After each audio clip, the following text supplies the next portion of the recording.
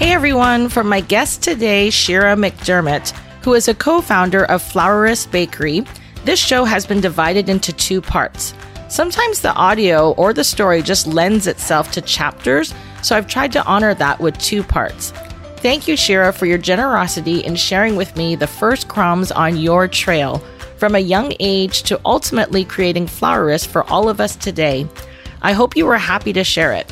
Part 2 drops on Thursday. I hope you enjoy her early story as much as I did.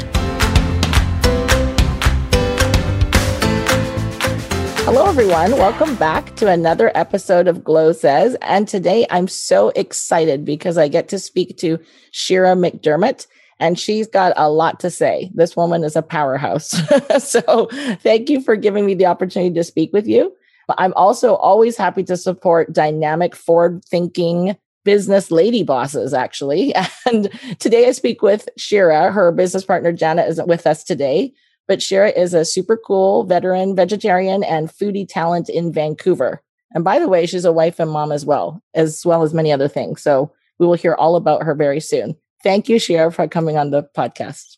Thanks, Gloria. Thanks for having me. Yeah, nice to see you again. Actually, we've met before because I was able to take a sourdough bread making class with Shira at Flourist. Was it maybe last year, maybe a year and a half ago with my friend Melanie? So that's where I first kind of crossed paths with Shira. I loved what she provided. I loved her space and their class and everything. So I have been basically following her ever since. Not quite stalking you, but I've been following you for sure. So thank you for talking to me. Okay, so let's get right into it. Why don't you tell us a little bit about yourself and your background? I'm excited for the listeners to know about Flourist and what it is, because it's not just a bakery or cafe. But let's start with you. Who are you, Shira? Where are you from? What's going on with you? Wow. It's really nice to have an opportunity to think about things in this way. I would rarely go back there, but basically I am a lifelong vegetarian. As you said, I am a mother of two. I live in Vancouver. I've been in Vancouver since 1994. I actually grew up in a hippie family in the Gulf Islands.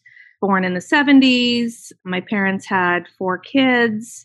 They were basically hippie homesteaders who, back in that day, it was still pretty rebellious to buy a piece of land in the Gulf Islands and raise 4 kids. My father was an artist. My mother she worked at home. So we spent lots of time as a family growing up. And growing up on the island was very interesting. I think a lot of parts of that type of living, especially in this day and age, can be easily romanticized. And there were really good parts, and there were parts that I personally found pretty challenging. Mm-hmm. You had running water and electricity? Yes, but I'll tell you, I grew up without a plumbed washroom in my house till I was about 13. And my dad added on to our house. It was the kind of upbringing where nothing really happened unless my parents did it themselves. Right. And Got it. The house tended to grow with the family, and Gabriola at that time was a very small population, probably maybe 2,000 people. It only had an elementary school. So to go to high school, we had to get up very early. We lived very far away from the ferry. So you'd have to get up, get ready for school, find your way to the ferry, either by bus or, back in the day, we actually hitchhiked. Okay. Yep. It was a lot quicker. Yep. And we caught the ferry to Nanaimo every single day to go to high school. Gosh, that seems farther. I thought you were going to say the Sunshine Coast or maybe West Vancouver. So Nanaimo. Okay. Gabriola is closest to Nanaimo, which is funny because it's right in between Vancouver Island and Vancouver. But it's a 20-minute ferry ride. Wow. Okay. To get to Nanaimo. And so that was kind of regular daily life as a high school student, going to Nanaimo. That type of upbringing, like I said, it had its good things and its bad things. But I would say what it was really good for is it really gave anyone who lived there growing up as a kid an extreme kind of sense of independence. It was obviously a different time. It was before computers. It was before cell phones. We had real childhoods. Well, at the minimum, you must be a very savvy person. I mean, because that's how you get savvy, right? Or develop the street sense is by getting out there and being independent. Definitely. I would say that that's the biggest thing when I look back and I think, man, I mean, I was doing a lot of things that kids these days would never be afforded those types of freedoms. Yes. We just did that as necessity. That was just a way of life. Right. And my parents really demonstrated that too with, you know, the way they chose to live. And as much as maybe some things didn't jive with me, I mean, I didn't feel that comfortable bringing friends around to my house without a working bathroom, and things in my home were so different compared to a lot of the kids I hung out with. But, you know, now I look and parents were growing their own food. We were eating a predominantly vegetarian diet out of necessity. I mean, they didn't make a lot of money either. And so the way that I eat today and the way that we celebrate at Flowerist, it's very interesting to see how it's come full circle from the way I grew up. Yeah. It's interesting. Food.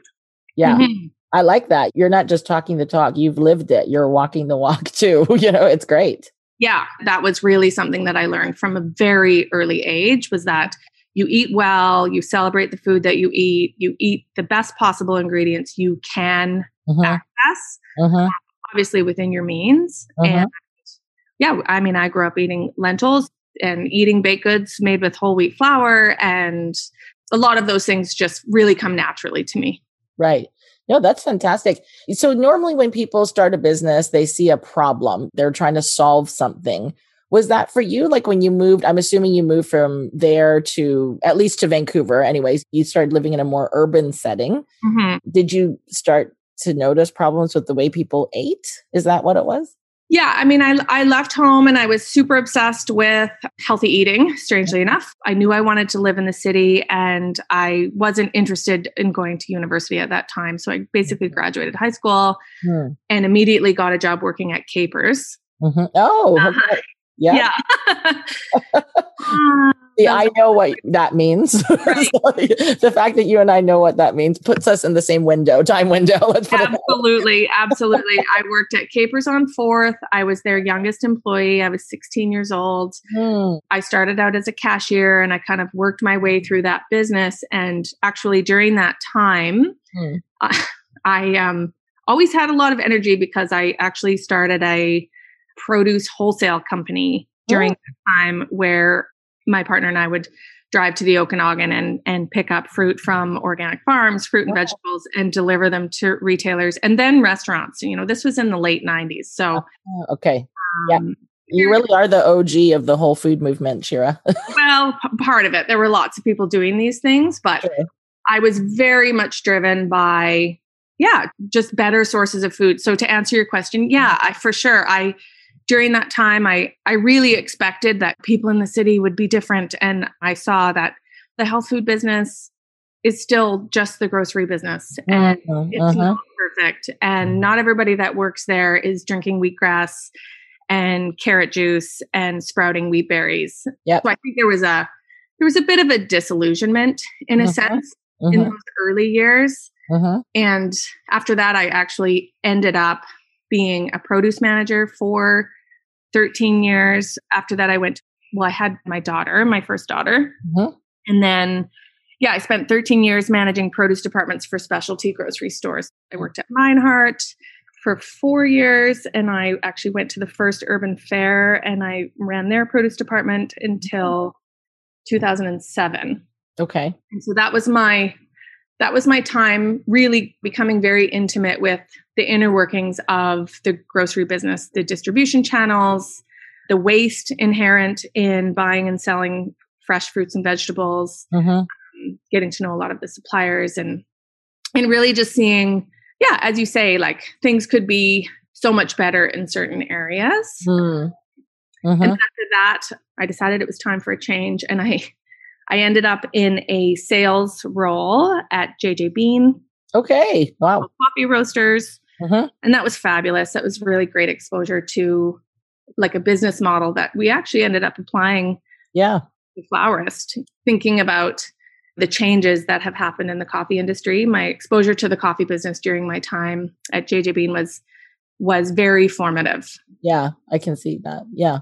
Yeah. Cool. So I did that for 6 years, made lots of connections in the restaurant business on top of, my retail work. And it was shortly after that I left JJ Bean in 2013. Okay.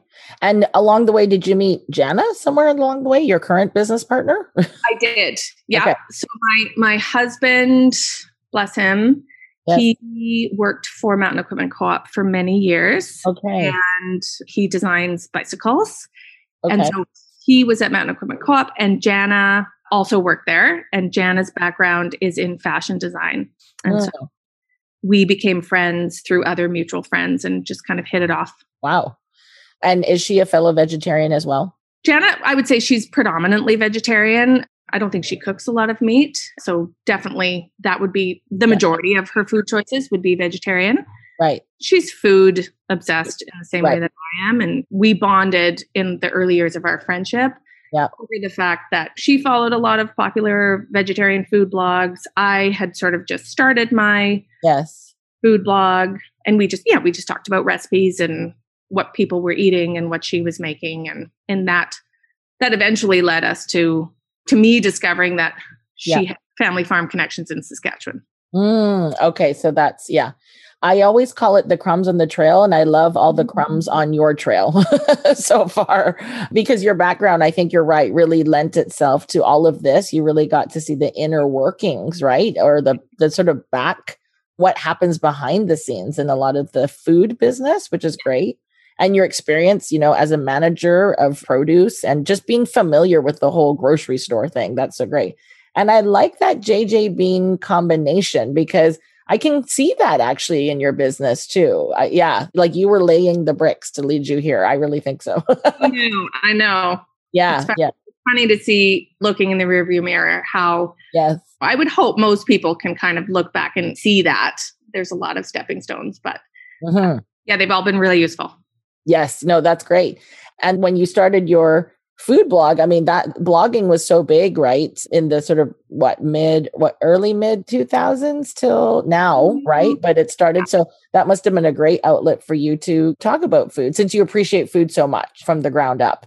Yeah. I mean, I totally stumbled upon blogging by accident. I did not intend on becoming a food blogger. Funny enough, I had, with all of my excess energy, I was working at JJ Bean at the time.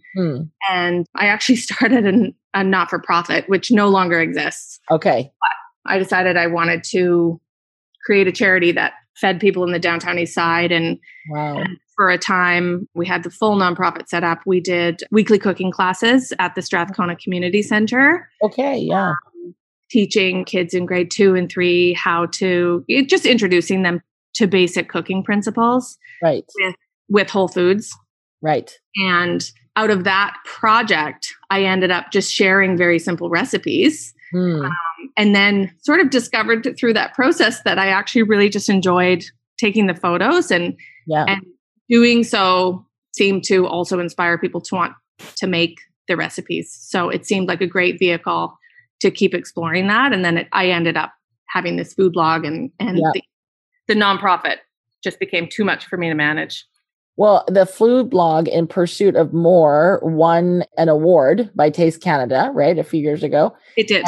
Yeah, that's amazing. And I didn't know you through your food blog, but I do follow your Instagram, and there's such beautiful pictures on there. Like, I'll look at it and I'll be like, I could eat vegetarian today. I could do that.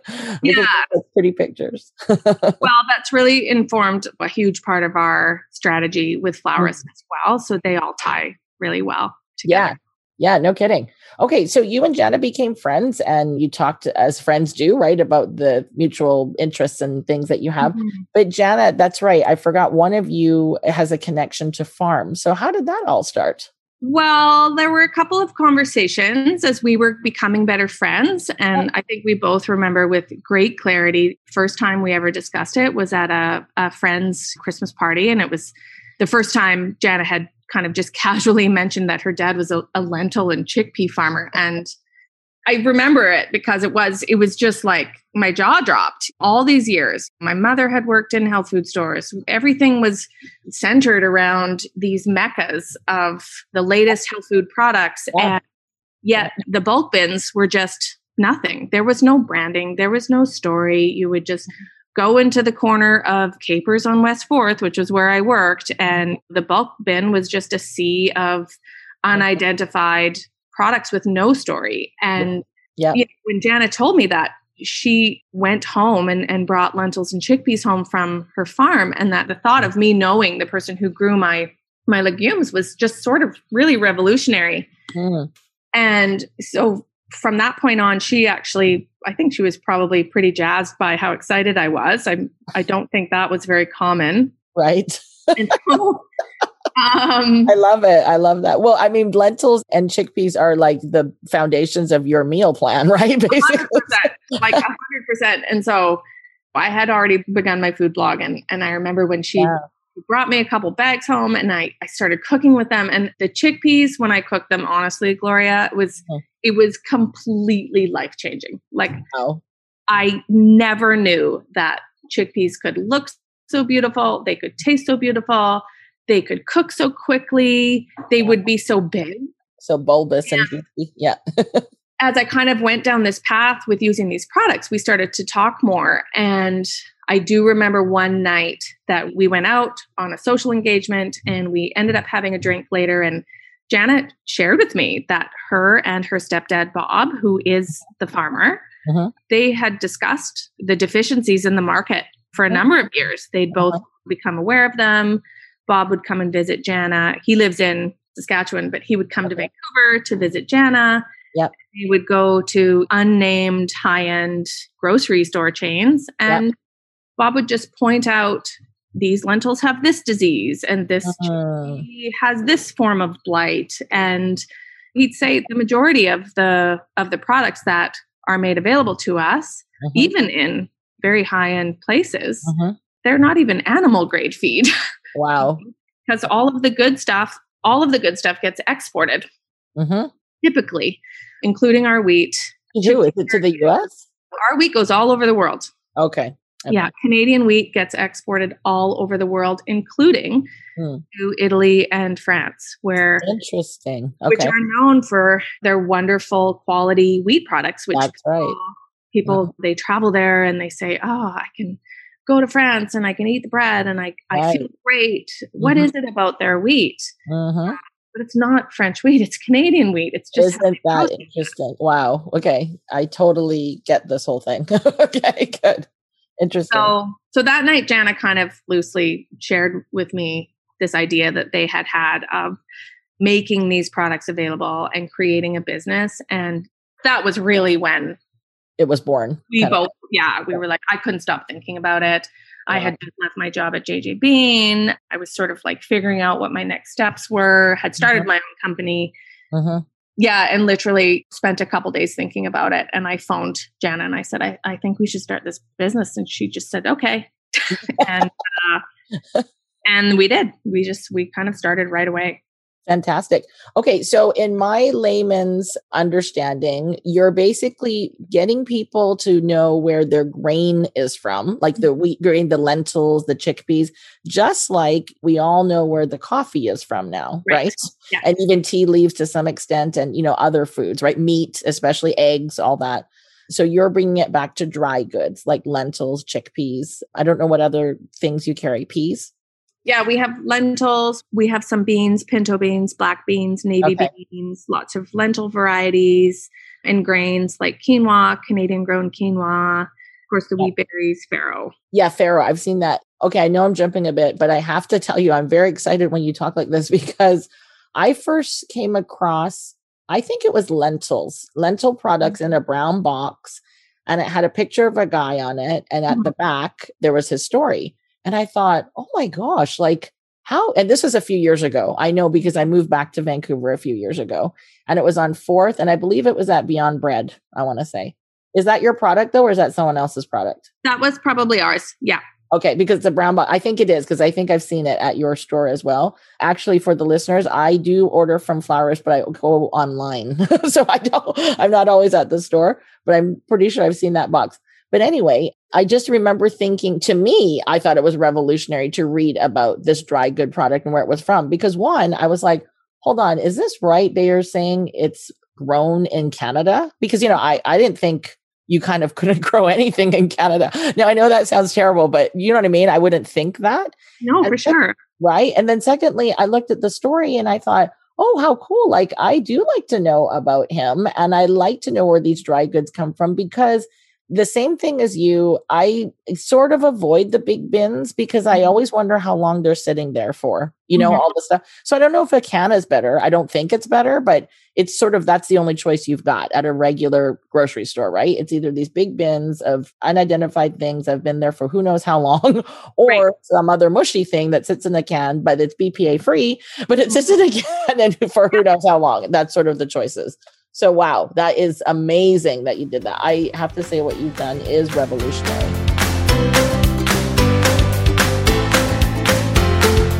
Revolutionary is what I think of Shira and Jana's idea to turn the shipping container around and keep these locally grown, healthy, wholesome grains in Canada for our own consumption.